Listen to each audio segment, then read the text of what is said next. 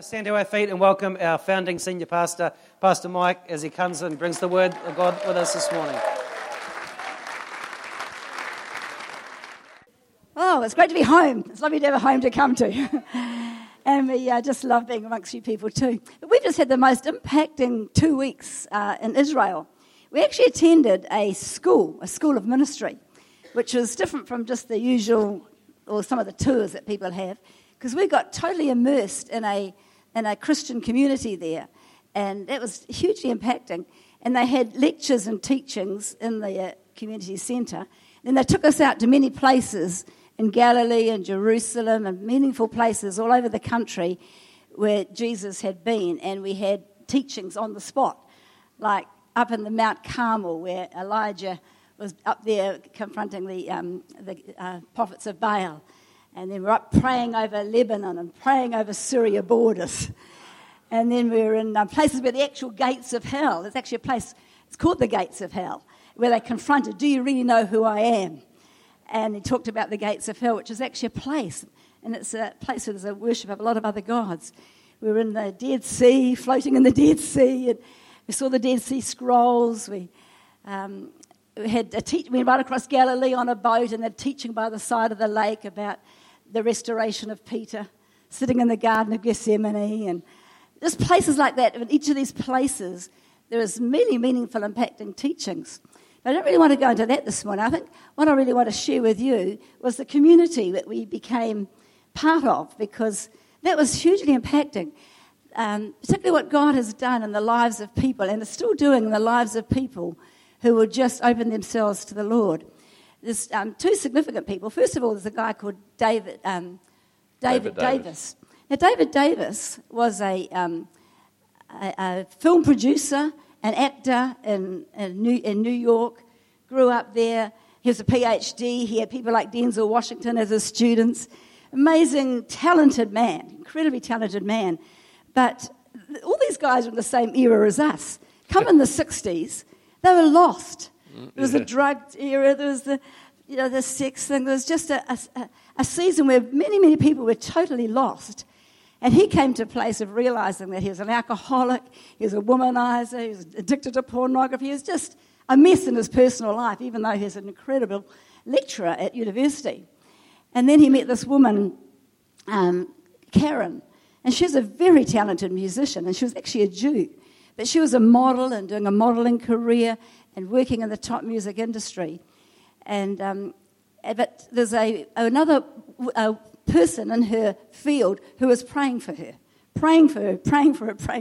And again, she became more aware how empty and broken her life was. And eventually she knocked on this lady's door and said, "What is it you've got?" And both these people were radically saved, impacted by the love of God. Just their lives just totally transformed, you know. God can take people broken and impact them with the love of God. So they were led, and then they became involved in David Wilkinson's ministry. I know that, the cross and the switchblade, and that. When they got saved, they became part of that whole ministry, and were serving there and working there with David Wilkinson with all the drug rehabilitation people. So they had several years serving there, but eventually the Lord sent this couple over to Israel, and they set up there a drug rehabilitation place, and they became co-founders of a community there. Later they were added, another couple joined them, a guy, Peter Takashim. What's his name? Sukahiro. He's a Japanese guy, again a very intelligent guy, and his Jewish wife. Now his Jewish wife, Rita, she was hitchhiking through Mexico and she got saved in the 60s, you know. These people are lost. Very powerful woman, but again impacted by people who picked her up hitchhiking in Mexico, and she got radically saved. And then her boyfriend at the time, Peter, well, he was a lost soul. His best mate had died of a drug overdose, and he was just totally shattered. He even changed his name and decided he was just out of this world sort of thing. But when he saw the change in Rita, his wife, he just couldn't believe it. And eventually the two of them got powerfully saved. And they both came together and joined one another. And when you get couples that God brings together and they work together and they build a community, very powerful. it's so powerful. And this is like 30 years ago. And when they started this church, they had missiles, they had to get into their bunkers and things. It was the time of the Gulf War. They were facing physical warfare and spiritual warfare like nothing we've ever seen. But what was so beautiful was to be immersed in what they've built. To me, it's like a church that God is really on. There's no superstars. Everybody honours one another's gifts. Now, David's this creative, clever man who has built this whole drug rehabilitation place. His wife has got the music ministry and runs creative schools, the most talented musician, beautiful woman, and a beautiful ministry of music. Peter's a brilliant teacher. Yeah. He makes it so clear and insightful and just opens up the word and his teaching gift. He runs a training school on the site and then this ministry training school twice a year. We had 120 in our school from 9 different nations, and we're there for this 2-week school. But he runs those and also does the teaching and training in the centre. And then his wife, she came alive when they got approached by the government saying, look, there's a Sudanese woman here who need looking after. They're a traumatised woman. And they put their hand up and said, we'll do something. So here's a Jewish American lady, and now she's suddenly got a Sudanese woman to look after. But she put her hand up. She said, I haven't got a clue what to do. And they built a shelter for these Sudanese women. These are traumatized. These women screamed when men came near them. But the heart of Rita for these people and what she built, and her giftings have just emerged running this women's shelter. So you've got different giftings, and they've come together. And the whole place is just filled with the love of God, tremendous gratitude for when we've encountered the Father's heart of God and we carry that love. It just changes your life. You can't ever forget it. And we're called to carry it and give it away. And that's what they do in the centre. The atmosphere of love and joy and gratitude and just a community flowing together was just to be part of that. And that's what God's doing here. No superstars, no titles, no big deals. We're all called by God. We're all gifted. We've all got a role to play. We've just got to learn to flow together. Just acknowledge one another, make room for one another. And then God added to them. God added to them. And I think what impacted me most was some of the people we met that God added to them. The guy that was our cook, he was a chef. He had 27 years as a heroin addict. 27 years as a heroin addict on the streets of Tel Aviv. Now, Jerusalem's the biggest city, then there's Tel Aviv, and then there's Haifa. We're in Haifa. But the drug problem in Jerusalem is huge. And this man, after 27 years as a heroin addict, these people carrying the love of God, bringing the love of God to them, just loving on them. And it was in 2010 he was gathered up, and he's now got his career back as a chef. He's got a life partner, and he was flowing in amongst the community, cooking for our conference. Isn't it amazing to meet people like this? It was just so impacting to realise what God's done. I think the verse that I thought was most impacting, in Jeremiah 31:3, it says, I have loved you with an everlasting love. God's love is everlasting. Yeah. His love for Jerusalem, Israel, is everlasting. He's not forsaken his people. His love is an everlasting love. And he says, it's with loving kindness I've drawn you. And people are being drawn and drawn and drawn with the love of God. Yeah, it's his love that's drawing them. And they're just loving on whoever God brings across their path. They've loved on these Sudanese women in the women's shelter. They've loved on these drug addicts. And they've got all these ministries now that have come out of this centre that has been established on Mount Carmel. Some of the people we met are just incredible. Like there's a New Covenant church. This I found was very impacting. They're also friends with other churches in their community.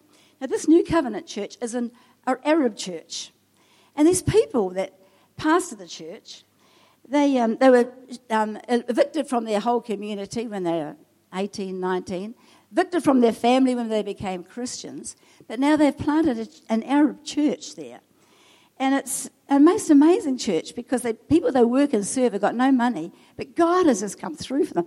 And David and Peter, they've loved on them. First they've got a clothing shelter. They had their first church in this closet clothing shelter place.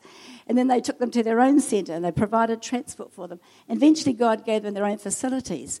And now they've got this church for Arab people. But the interesting thing is what they're called to do right now, all these Muslims coming into Europe, they've been over there, like in Norway, there are 400 refugees, and the people there can look after them and feed them. But they can't speak their language. They don't know how to bring them to the Lord. So they've been over there for a week, got 70 of them saved and baptised because they're Arabs and they know how to communicate with them.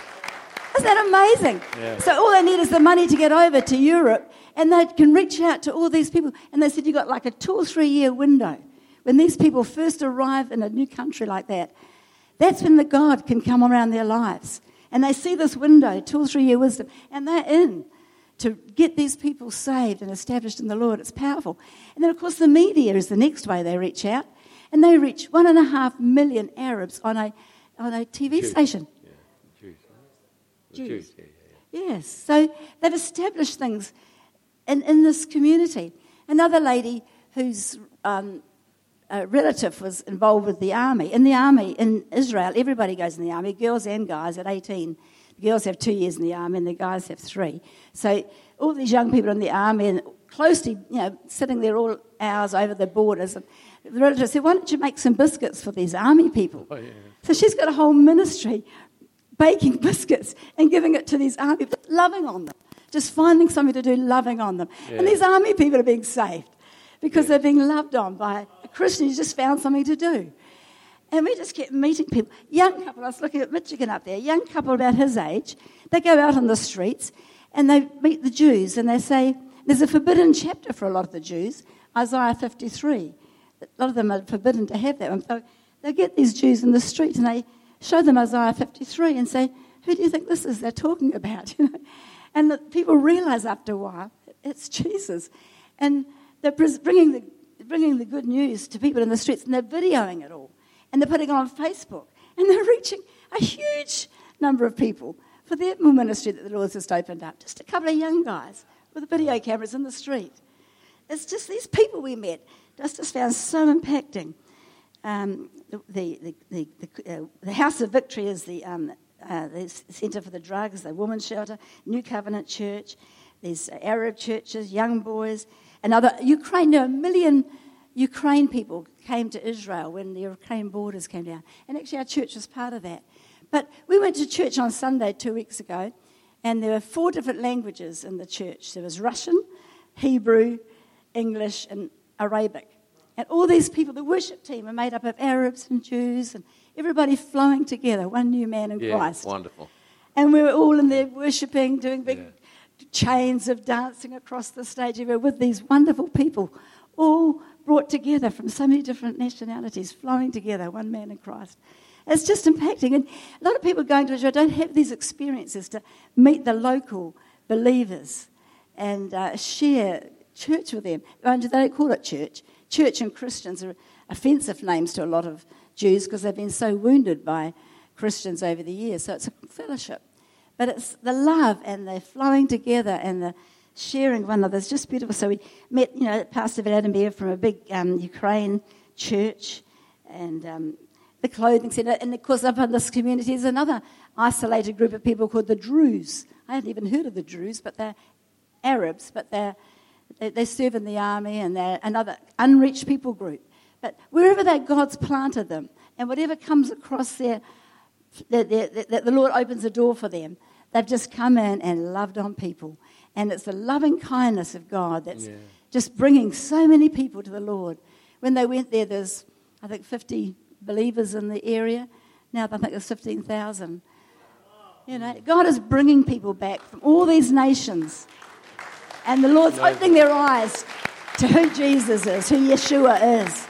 It's the most amazing thing to be part of it. I thought, this is what God's on today in our community. God's going to open all sorts of opportunities, churches where we come to get equipped, to worship, to train, pumped up, and then go out with the love of God because He's changed us and He can change others' lives. And it's the love of God that will change them. Tell me about the young guy in the army. What happened to him? How he ended up leading lots to the Lord. I'm on so much overload of impact, I can hardly filter out, what God's really been saying and impacting. It's just the whole thing was so incredibly impacting. But it's people's lives that really impact me. People that are broken, lost, and someone loves on them or prays for them. And then the love of God. I mean, the Muslims don't know anything about the Father heart of God. They haven't experienced that. Even people, and the whole place is full of New Age, Baha'i, every religious group's there. But they might get tranquility, but they don't experience the love of God. They don't know a Father's love. But we've got the Father's love in us. And our job is to carry it in love on this community. I'm so excited about what we're doing. And it's just right on what God's doing all over the world. And the method is love, just carrying the love of God and letting the power of God and the love of God transform lives.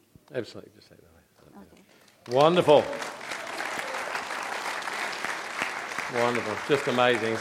So much we come back with, it's hard to process it all or even know just how much or what to share. But I want to share one aspect of it that just will relate to us. And there are many other aspects that hopefully we'll have time to think and process it. I'll put together and teach in a way that you'll be encouraged by what God is doing. But going into the country, we made a decision. I didn't really want to go as a tourist. That's why we didn't go for such a long time, even though people said you should go.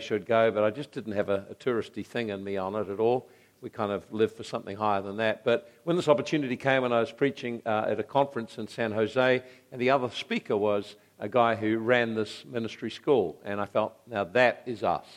So the goal was to go there and immerse with the people and the culture and get God's perspective before we went out and as we went out into the different places. Otherwise, you just go to a lot of religious sites and historical sites, and you don't catch the magnificence of God's plan and the promises of God and being fulfilled in this very hour. It's unbelievably inspiring. But in the midst of it, we found to get overload because there's so much to take in.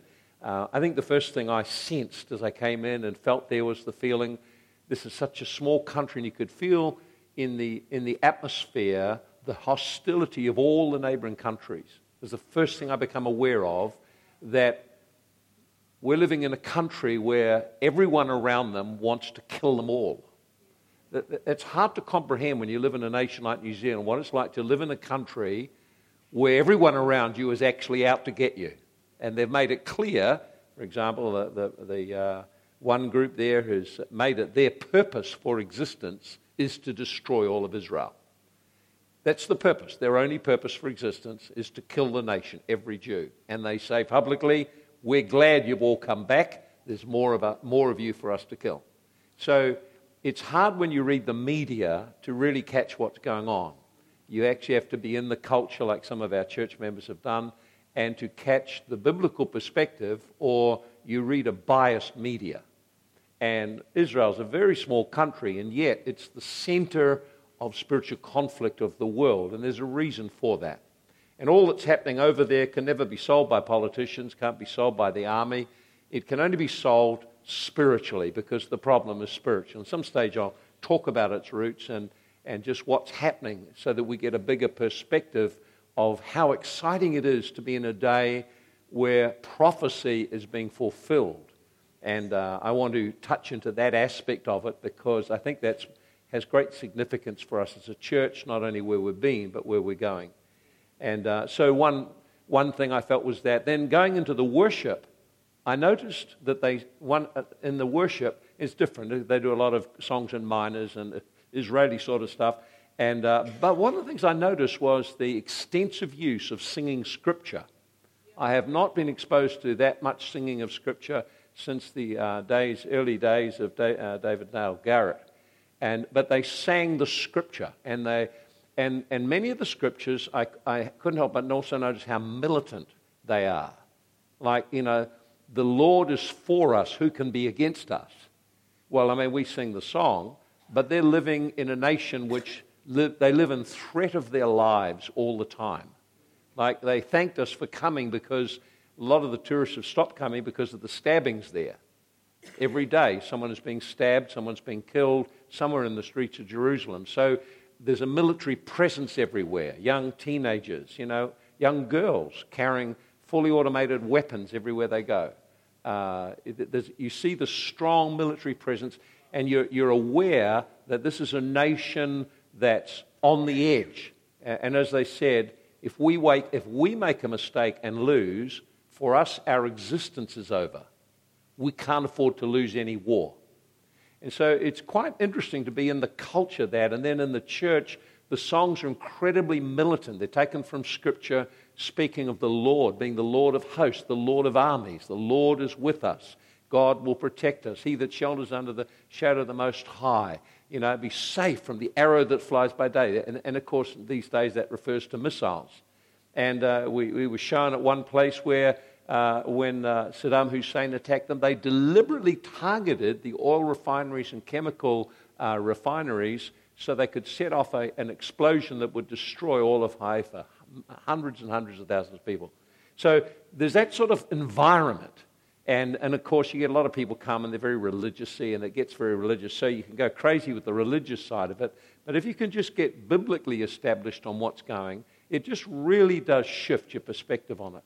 And that's kind of the area I want to sort of pick up. So it was interesting sitting in place, like to go to a place where Jesus had stood and taught his disciples to ascend the steps of the temple, where Jesus would have walked up there, and then his comments related to the temple.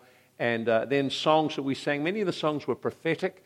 Jesus said, your temple is left to you desolate until the day that you say, blessed is he that comes in the name of the Lord. And so we prophesied or sang. One of the songs that they got everyone singing was Baruch haba b'shem Adonai, blessed is he who comes in the name of the Lord. And so you find the significance of what we're doing is far more heightened, because you're living in the land where these things were written, where they happened, and where eventually, ultimately, they come to fulfillment. So I want to just speak, and particularly on just on one area. I'm not going to use many verses. I just want to lay something out on, and the message I want to share is fulfill your calling. I noticed prophetically this morning, a couple of songs come out about God is calling you. In Mark chapter 1 and verse 17, Jesus said, follow me, and I will make you to become fishers of men. Follow me. Everyone is following something. You are following something. Or you're following someone. People follow the crowd. People follow the influence of society. They follow the latest fad. They follow the flesh. Everyone is following something. And Jesus calls out an invitation to each of us, follow me. And you can be very offended by the things that people do. You can be very upset by the dramas that happen around the people of God and in leadership and in church, in the city, in the nation. But Jesus said, follow me. Keep your eyes on me. Make following me the pursuit of your life, and I will cause you to become a fisher of men. So the outcome of following Jesus is always going to be representing him to people by loving them, ministering to them and helping them both supernaturally and in very, very practical ways. In fact, the name church, we say we come to church. But actually the word church, ecclesia, means the called out ones, those who are called to abandon the value system and the ways of the world and to embrace a different culture and a purpose for living. And that's what you're called. When Jesus reaches out to us, he calls us. I'm going to just talk a little bit about that. I just want to focus on you being a called person and the importance of understanding that calling on your life. And God not only calls us individually, he calls us as a church. And so church is really a group of people who have responded to the call of God, said, yes, I recognize Jesus is calling me, and they begin by making the decision to invite Christ to become the center of their life. But it doesn't stop there. We're called. Israel was called. God called them out of Egypt, and he said, I've called you to myself, that you might be to me a special people where I can manifest my kingdom on the earth. And God's plan to do this has never, never changed. But when you look at Israel, you see the horrendous and dramatic consequences if you don't follow the call of God. So when you look at Israel and you look at, I think probably the thing that, dearly, it really impacted me, because we went into the Holocaust Museum, and it's got the very, very well creatively presented history of the persecution of the Jews during the century. And they take us in there to help us understand the consequences in the Bible of Israel walking away from God and rejecting him. And God said to him, I will scatter you among the nations, and this is what they will do to you. And then you go in there and you look at the Holocaust Museum, not from the point of view of something that happened in history, but from the point of view of this is the consequence of a people rejecting God and being scattered and then persecuted and going. One of the things that to me was most impacting, just even talking about it's impacting, is to go into the memorial to the children that were killed. Over 1 million children, under the age of 13. And you go in there, and it's kind of strange sort of thing. You sort of go down through into a tunnel, and you go through a tunnel, and then you come into a room which is completely dark. It's just a black circular room. And then when you go in there, it's got these thousands and thousands of little lights. And every light represents one child. And then when you go in there, they have a voice is reading all the time the name and the age and where the child came from. So when you go in there, you walk around, it's very, very silent, and someone is remembering by name each of the children. It's just even talking about it, very emotional. And you realize this is the consequence, the outcome of a people abandoning God's purpose for their life. And a blindness coming over the nation, them being scattered to all the nations. But the most wonderful thing is to realize that after 2,000 years, to see we are in the hour when God is fulfilling His promise, which He spoke all through the Bible, Ezekiel 36, many other places, that He would gather them from every nation and bring them back to their own land, restore their language, restore the people, restore the land, restore the financial system, and then cause them to be a blessing to the nations of the earth. So it's just impacting. But the part that impacted me, there's many things impacted, but the thing today I want to really keep focused around is the call that God puts on your life and us is not to be treated lightly. When you look at the outcome for the Jews of ignoring the call, you go into those places with the fear of God because you realize God is not to be trifled with. And His call is incredibly important. Let me read to you a verse. I'm going to share a couple of verses. In 2 Timothy chapter 1, Paul is writing to Timothy, and he says many things. And verse 9 is the one verse I want to pick up. He has saved us and called us with a holy calling, not according to our own works, but according to His own purpose and grace, which was given to us in Jesus Christ before time began. I want to just open up a few thoughts just around this. He has called us. God extends a call to every person here, every person in our city, every person in our nation. God extends a call. That word call means to call aloud or to extend an invitation by name. God is inviting you. So when it says He is calling you, God is speaking to you, calling you, and inviting you. Now, it's not just any kind of call. It's an unusual call. The word calling means an invitation to a feast.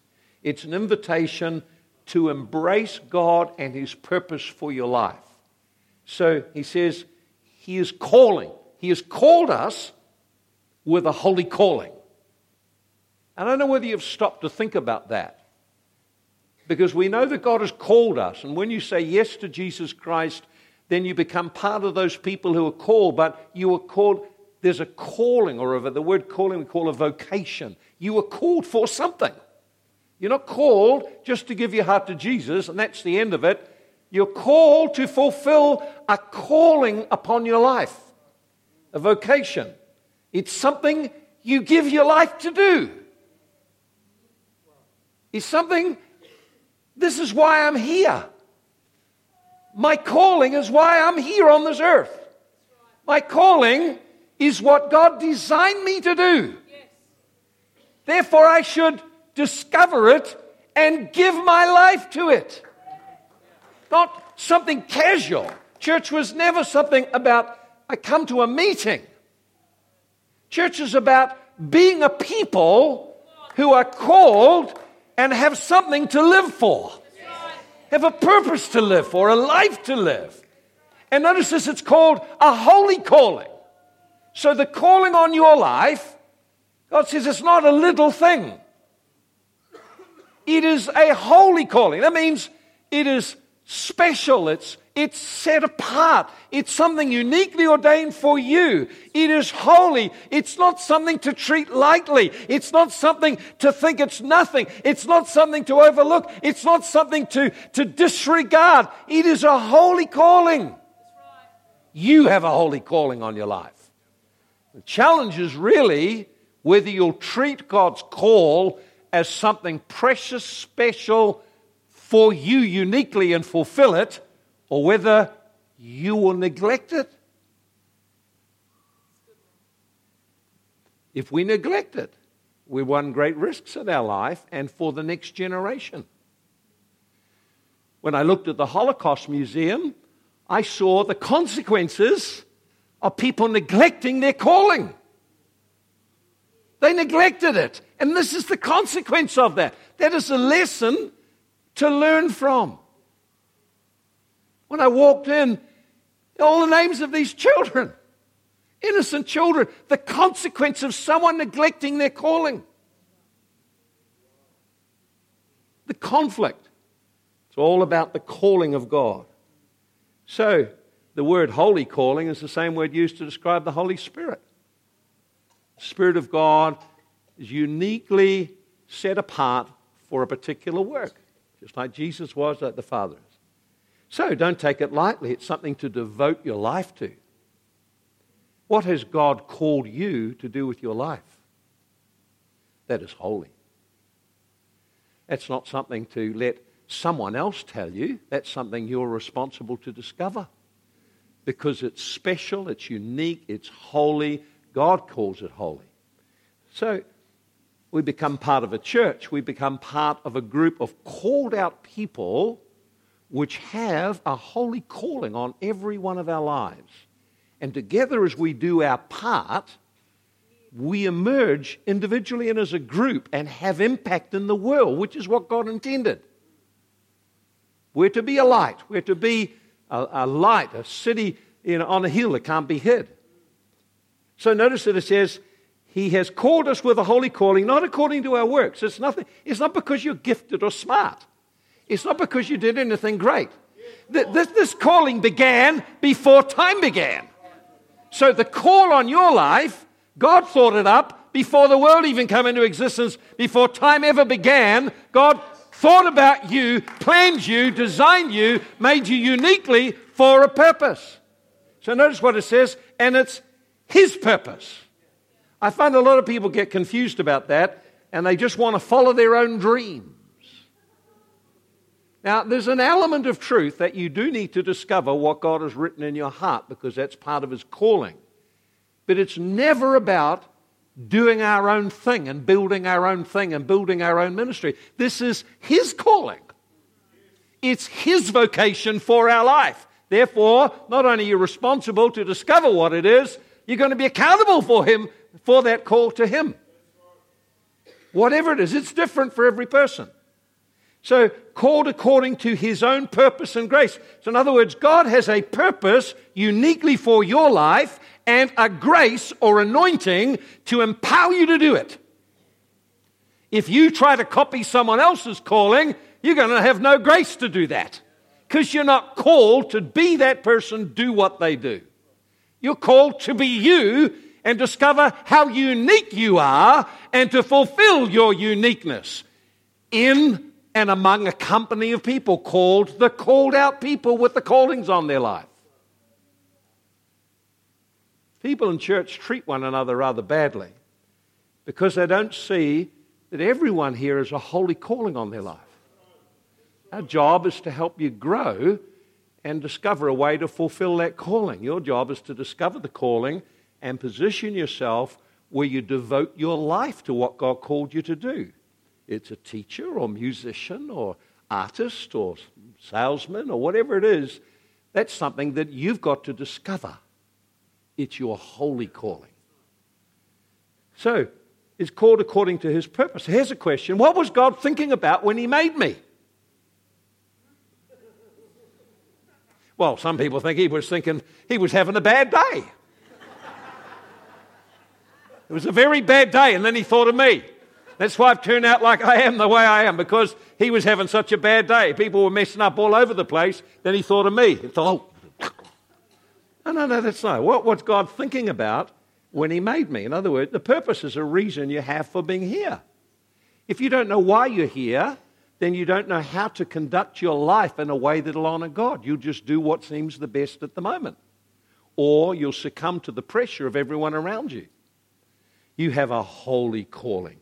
So every person's designed to fulfill some purpose, and God has an assignment. He's planned you to fulfill it before time began. What is your purpose? Your responsibility is to discover it. It's not about someone telling me what I should do with my life. Please tell me what to do. That's not taking ownership and growing up. You discover what God called you to do. Now, when the church begins to understand this and every person discovers what God called them to do and embrace it as a life calling, then amazing things can happen because you start to release God's grace and life in you and through you to do something in the community, something for God that no one has ever seen. And that's the beauty of it. Because you're unique, you can be creative.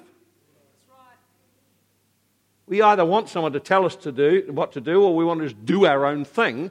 And doing our own thing means I'm actually doing what I feel good about rather than actually discovering what God has called me to do with my life. People say, how could you just give up a church like that? So it's easy, because God called me to do it, and then he called me to stop doing it. What's hard about that? Don't you understand? That's how I've always run my life. When he says stop doing it, you stop doing it. When he says start doing it, you start doing it. It's actually, Jesus said, put it this way, he said, I haven't come here to do anything on my own bat. I come here to fulfill the Father's purpose for my life.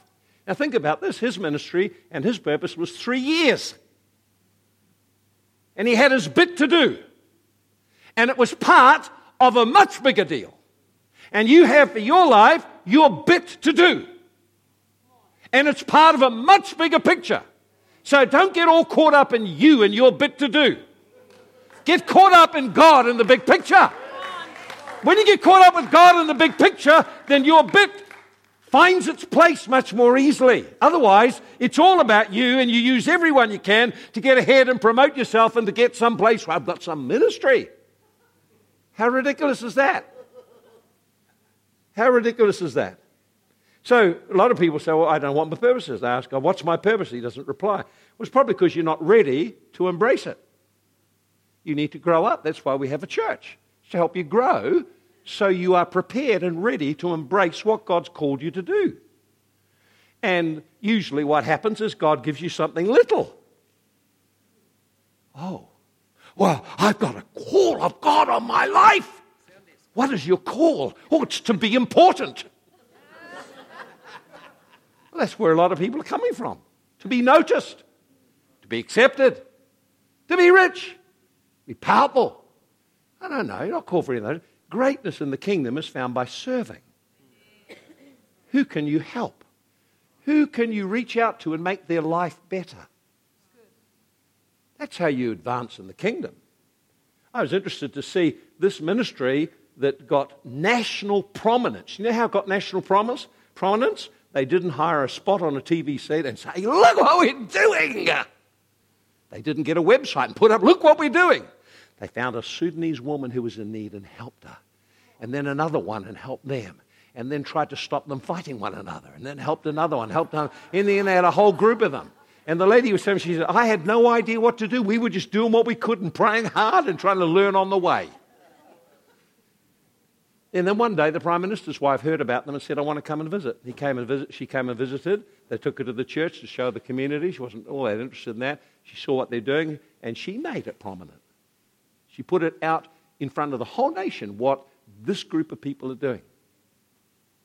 We had 2 young guys there, and they said, man, we really young, one's really creative. And what they were doing is they were doing some little video clips and doing a little bit of A/B stuff. And the guy said, man, I think we should do this. We should go on the street and we should set up videoing people and see what happens. And so they had up this thing. They go around to people, to Jewish people, and they say, hey, did you know about the forbidden chapter in the Torah? because every week they have a certain reading that they do, but there's one chapter they never read from, and that's Isaiah 53. And she said, forbidden chapter? No, I didn't know there was a forbidden chapter in the Torah. Oh, yes. The religious leaders have ensured it's excluded from the weekly readings. Do you want to know what's in it? Oh, I would like to know what's in it. So they get it out. They say, read it. And they get the person to read it in Hebrew. Whoa. So what do you reckon it's saying? And they got them to say what they thought it was saying. And then they got a bit of a dialogue going around. They said, who do you reckon it might be? Yeah. And many of them said, that sounds like Jesus. I said, it is. That's why they don't want you to hear about it. And many of them led to the Lord. I posted up a video clip that these guys doing it. It's quite touching, really, quite clever how they do it. Very, very clever. But they're creative. They found a way no one had ever thought of. Now they've got about 1.5 million people following them. Just a creative idea. So don't despise the day of small beginnings. So as you put your hand to whatever God's called you to do, then His grace starts to emerge. But your choice is to respond to the call of God and to devote yourself to growing and preparing yourself for that thing He's called you to do, whatever it is. Think about that. So, just thinking about our church background, let me just share a few things and I'll close off on this. When we came here, I didn't come here out of good idea. In fact, I pleaded with God, I don't want to come to Hastings. I grew up in Napier. I've never liked Hastings. And always looked down on Hastings. And never did it enter my mind I would ever think of living here. And I've been to the church and had a look what's there. And it's full of debts and it's depressed. It's about to go bankrupt. I do not want to go. I mean, crying. I don't want to go there. I'm happy where I am. Aren't you glad I made the decision to say yes? Yeah. See, it's not about feeling good or being happy. It's about what has God called us to do? And so we came here. I didn't know what to do, but I knew some things, a little bit. So one thing we need to do, we need to rack up the worship, because you need the place filled with the presence of God, because that's what we're called to do. No presence of God, no love of God. You can't call it church. It's just something. So we filled the place. We worked on the music. Bruce came up and Duncan came up. We worked on that. Man, it all changed. God began to add. The atmosphere all shifted. And we need to love people. So let's have fun and enjoy one another. And so the room was a very holy room, and everyone sort of go quiet when they went in. So let's throw the windows open. We'll bring a barbecue in. We brought 2 in. We'll have a party in here, a birthday party. So we just did things to shift it, and then began to listen to God. And God began to speak. And I want to share with you just about 6 things that God spoke to me about.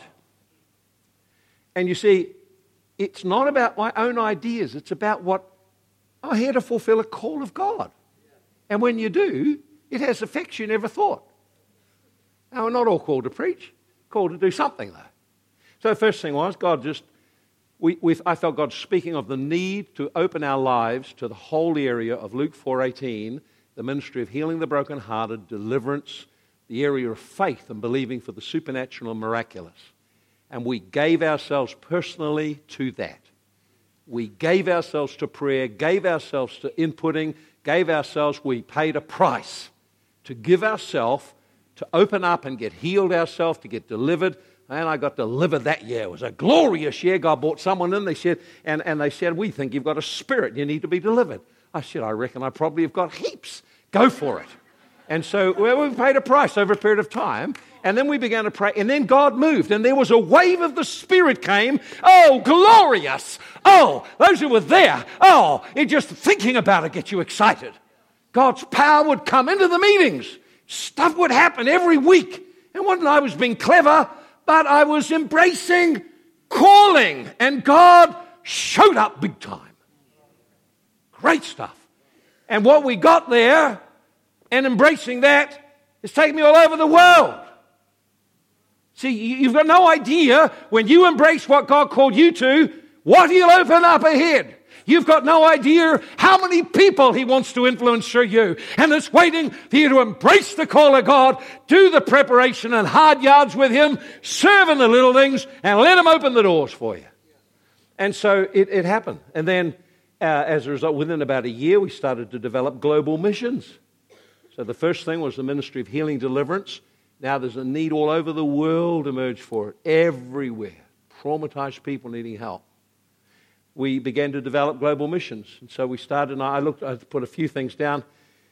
We started to send people out, teams out, Tonga and Rarotonga, out to New Zealand planting churches. Went up to Asia, went to Singapore, Malaysia, went to Cambodia, Indonesia, Thailand, China, Ukraine, Israel, USA, Pakistan, India. I mean, there's heaps of places that came out of here. Out of one person saying, God is calling to do this. Let's do it. See, you don't know the impact of your life on others until you say yes and keep saying yes and positioning yourself for God to work through you. From that developed the global missions and areas of church planting and leadership training, developing people, and that started in about 1987, has continued ever since. Then we did the building here. In about 1991, the Soviet Union collapsed and the wall started to come down. Now, I didn't know, I saw that in the news. What I didn't realize was that the way was now open into the hearts of the people that had sat in darkness. And I was listening to God, and I said, Lord, what can I do for Jim? You know, Jim's really built this building here, and he's come here, he's served, poured out his life at the building and raised up a team of people to help, and we've got the building now. What can I do to just put back into him? And the Lord said, send him to Ukraine. I said, right on. I said, Jim, I said, look, I want to send you to Ukraine. God's told me you're to go to Ukraine on a missions trip. First missions trip opened up by Christian Outreach Center movement into Ukraine. So he went up there, and nothing great, except some young people come up and said, we see what is on your life, and we like it. Would you come and minister to us? And so he said, I'll do it. And he went there, and there was a room of about 20, 30, 40 people, somewhere around about that, prophesied over them all, ministered to them, loved on them all, released the prophetic word into them. They asked him to come back. And he went back another year. We raised the funds, went back. Now there's 200. That church grew, became over 3,000. And from that, he went, every time he went up, churches got planted into Uzbekistan, all kinds of places. Now, although he was the front runner, that's what God called him to do. I couldn't do what he did. He did the hard yards. But it was because he was part of a community that it could be done. Because he couldn't do it on his own. And that's the goodness of a church, is that maybe we don't all do this and that, but together we can do something that can have huge impact. And so I honor all the people of Bay City who sacrificed to put the building up and to send them up there. We put hundreds of thousands of dollars into Ukraine, and we got it just when the doors opened, just when God was moving. See, a lot of it is to find, Jesus said, what I see the Father doing, I do that. And so most of what we've done has been sing what God is doing and do that. I'm not that smart that I can come up with this big, long plan. My smartness is, God, what do I do next? Which is kind of what Jesus did, you know. He kind of knew the mission he had and what he was wanting to build, but he needed to listen to the Father. Then the next thing, of course, with that, we planted churches there that have grown. And then what I hadn't realized was, of course, is that there's a thing called Aliyah, which is it's to ascend. It's the immigration of Jews. And of course, the Jews have gone through persecution, been scattered. In 1948, we know that there were some movements of Jews in late part of the 18th century from Eastern Europe, and then early part of the 20th century, and then in 1948 they started to come. And then when this war came down in Ukraine, suddenly people feel they want to go to Israel. They want out. They weren't able to get out before, now they get out. So out of these people that we'd planted a church, young men got saved, and God put it in their heart to go to Israel. So Jim followed them up there and helped start churches up there. I think 3 churches got going up there.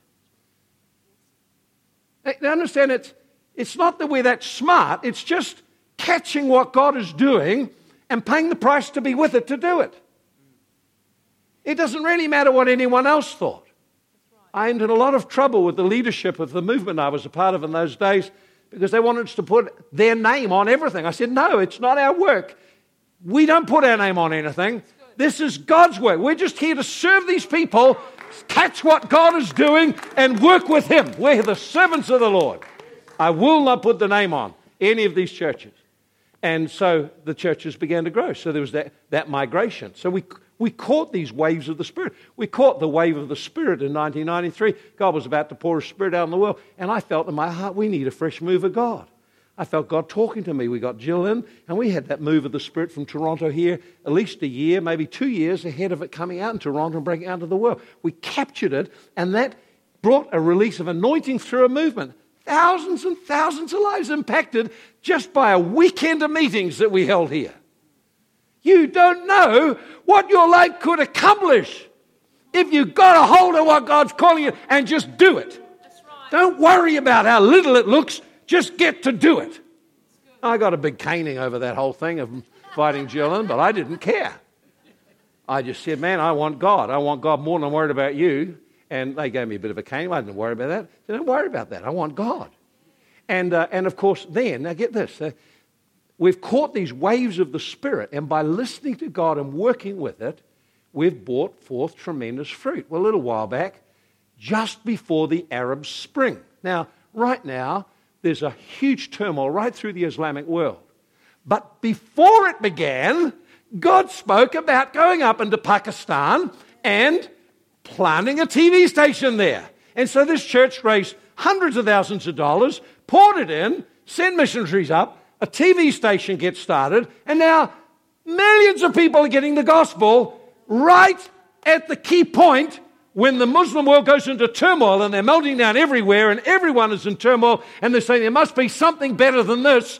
And there we are. We've got something happening. Again, our name's seen nowhere except in heaven. This is the secret of it. If you don't care who gets the glory, you'll be amazed what you can get done. Okay? But if you want the glory, well, you'll have people fighting you all the way because they want the glory too. But if you don't care, you just want God to get the glory. So there's been church, all these things. So all of these were small things. They started small, but they became very big because they're part of the call, and God was on it. Okay? So it's not enough to just be called and say yes. You need to embrace in your heart, this is my life purpose. And I will discover it and prepare myself for it and give myself to this. In the book of Revelation, it says there are a whole crowd with Jesus, a crowd of overcomers, and it said three qualities of them. Those who were with the Lamb were called. Who does the calling? Jesus, okay? And they were chosen. Who does the choosing? Jesus. And they were faithful. Who does the faithful bit? See, you do. So God can call you, and when you start responding to Him and walking with Him, you become chosen by Him to fulfill a purpose, but you choose whether you're faithful. You can bury your gift, or you can activate your gift. In this chapter, the verse that we're reading now, Paul is writing to Timothy saying, activate your gift. Don't be intimidated. Don't let the people intimidate you so you can't be who you are and do what you're called to do. Timothy, stir up that gift. God hasn't given you a spirit of fear. Don't you be intimidated. Don't you be intimidated. Don't let fear rob you of stretching out and using what God has given you to bring benefit and blessing to others. Don't be intimidated. And he said, and don't be ashamed when you face resistance and opposition and misunderstanding and people talking about you. Don't you be ashamed. Learn to suffer hardness for the sake of the gospel. That's what happens. If you're going to follow Jesus, not everyone's happy about that. And they'll let you know. So there are some flows, of course, that God is on. One is God is on Israel to restore Israel. And it will inevitably become the place of massive global conflict. It already is growing that way. Secondly, God is on global missions. Thirdly, God is on revealing His glory. And of course, you can spiritualize it, but at the end it comes down to me, it seems, to two things. In Habakkuk it says, the whole earth shall be full of the knowledge of the glory of the Lord. So if you think of the verses associated with what I've just shared, Ezekiel 36, I will gather my people from all nations. So God's doing it, and we're in the hour He's doing it. For the first time, churches are established in Israel, first time in 2,000 years of history where Jew and Gentile and Arabs worship together and flow together and have become the one new man. God is restoring the nation, just like He promised He would. We're in the day it's happening. Second thing, global mission. In Matthew 24, Jesus said, the gospel must be preached to every nation or ethnic group, then the end will come. So the gospel has to go out. Global missions, church planting, teams going out, sharing the gospel, training, equipping, all of those things are vital. And then finally, he says in Habakkuk, the whole earth will be filled with the knowledge of the glory of God. How will that happen? I've no doubt that media will be a big part of that. What will it look like? Well, it's hard to know what it looks like, but I reckon it would look like at least two things. One is the supernatural life of God and the giftings and power of God flowing through ordinary believers. That's right. See? The glory of God. Christ in you is the hope of glory. So you carry a portion of God's glory now. You've got to activate what you have, develop what you have, and build the kind of life that God can work through you. The second is, I believe that the glory of God is His nature, so the supernatural nature of God, but also His character of mercy to the poor and the broken, the prostitutes, the drug addicts, the child abused, the people trafficked, all of that. I believe that we will see massive flows from the church of the supernatural life and power to restore and heal the brokenhearted and to minister to the poor in our community and in the communities beyond. That to me is where I see God is on. So if you tap into that, that's where the flow of life is. And I've stayed tapped into that. I've stayed all my life, stayed tapped into. Once I found it and touched it, that's what I'm called to do. I will do it. And God is increasing the doors. So let's just finish then. What will you do with the call and gift of God on your life? Will you hide it? Some people hide it. I would say in a church this size, there are people hiding their talents, hiding their gifts, burying them. You will give account to God for it. Matthew 25, very clear. The man with the one talent came and he said, what have you done with it? He said, I've survived. I'm a survivor. I will survive. Yeah, well, this is never about surviving. This is actually about bringing forth fruit. What fruit did you bring forth out of the giftings and talents and things I put into your life? What fruit came out? Tell me what fruit. That's what God is looking for and will ask every person here who's responded to Christ. What fruit have you brought forth? You're going to face that question one day. Everyone will. I'm saying, God, I want to be more and more fruit-bearing. He said, will you abide in me and do what I tell you to do? See? Paul urges Timothy, stir up the gift. Don't be ashamed. Don't be intimidated. Don't let anything stop you. Give yourself to it. Make it a life purpose, and then you'll profit. You can't do this casually. It becomes your life. In Ephesians 4, verse 1 and 2, it says, walk worthy of the calling that you were called.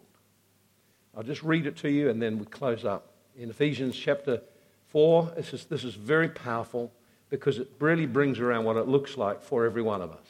Ephesians chapter 4, I beseech you as a prisoner of the Lord, walk worthy of the calling wherewith you are called. You are being called by God. You choose whether you are living a life that reflects value of that call. Walk worthy of it. We think, well, what does that look like? He explains it.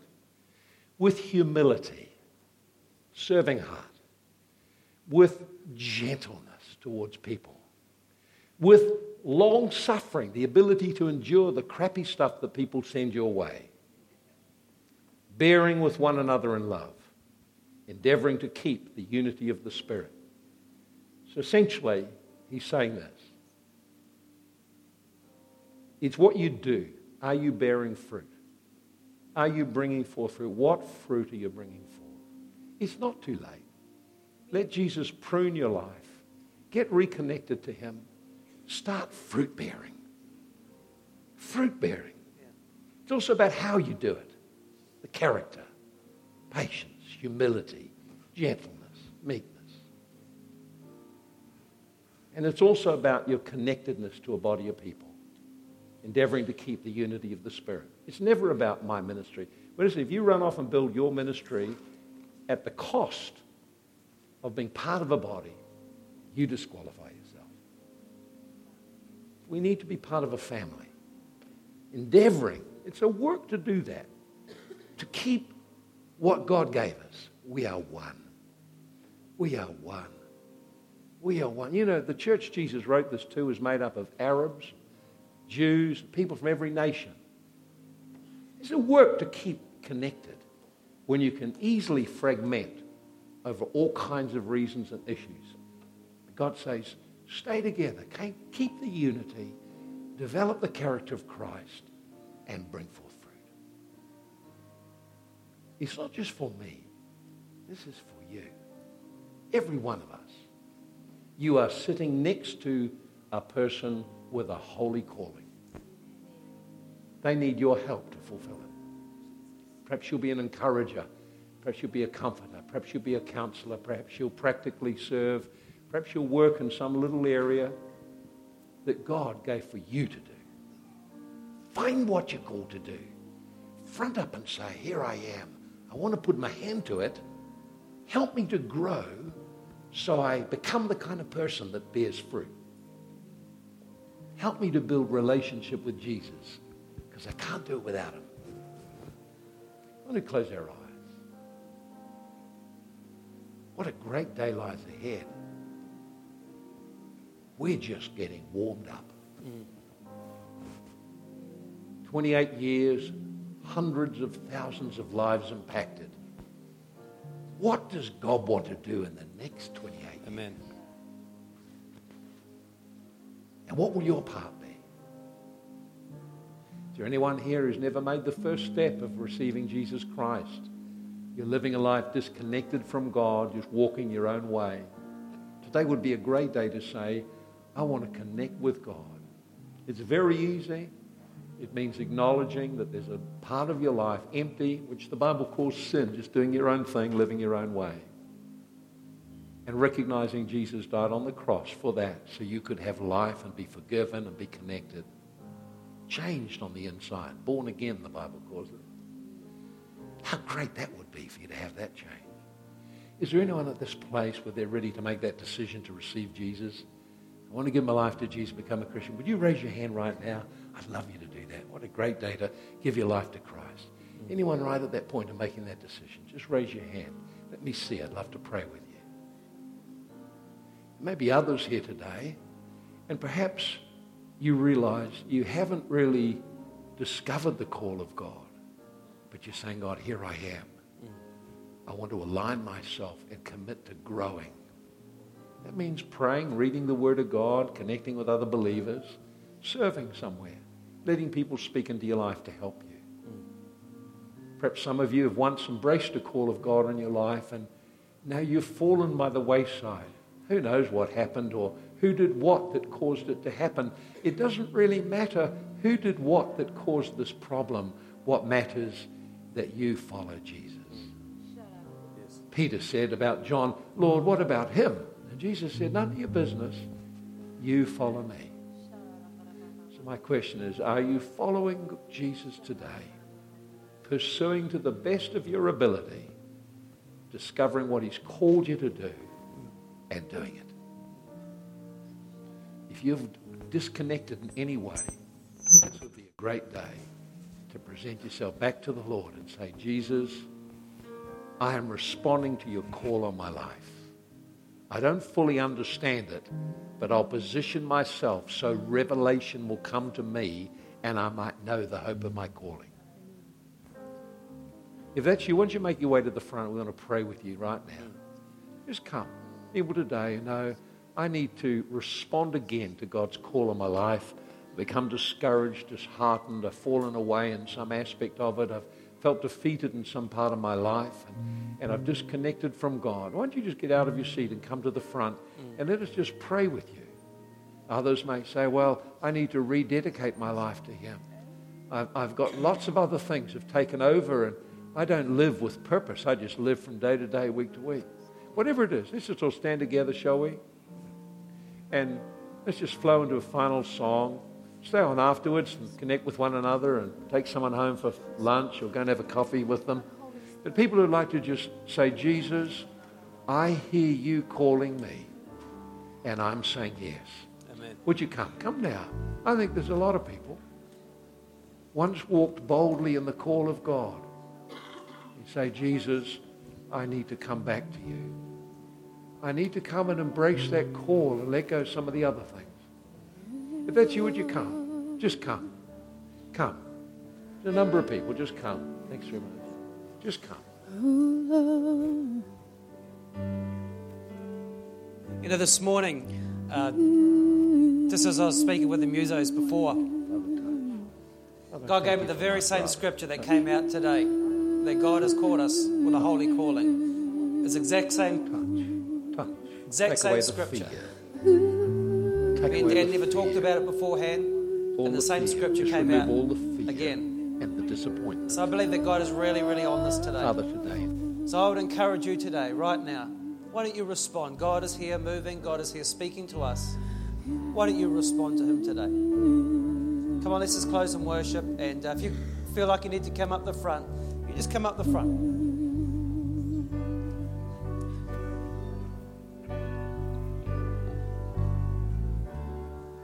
There's nothing worth more that could ever come close. Nothing can compare. You're our living hope. Jesus. Your prayer.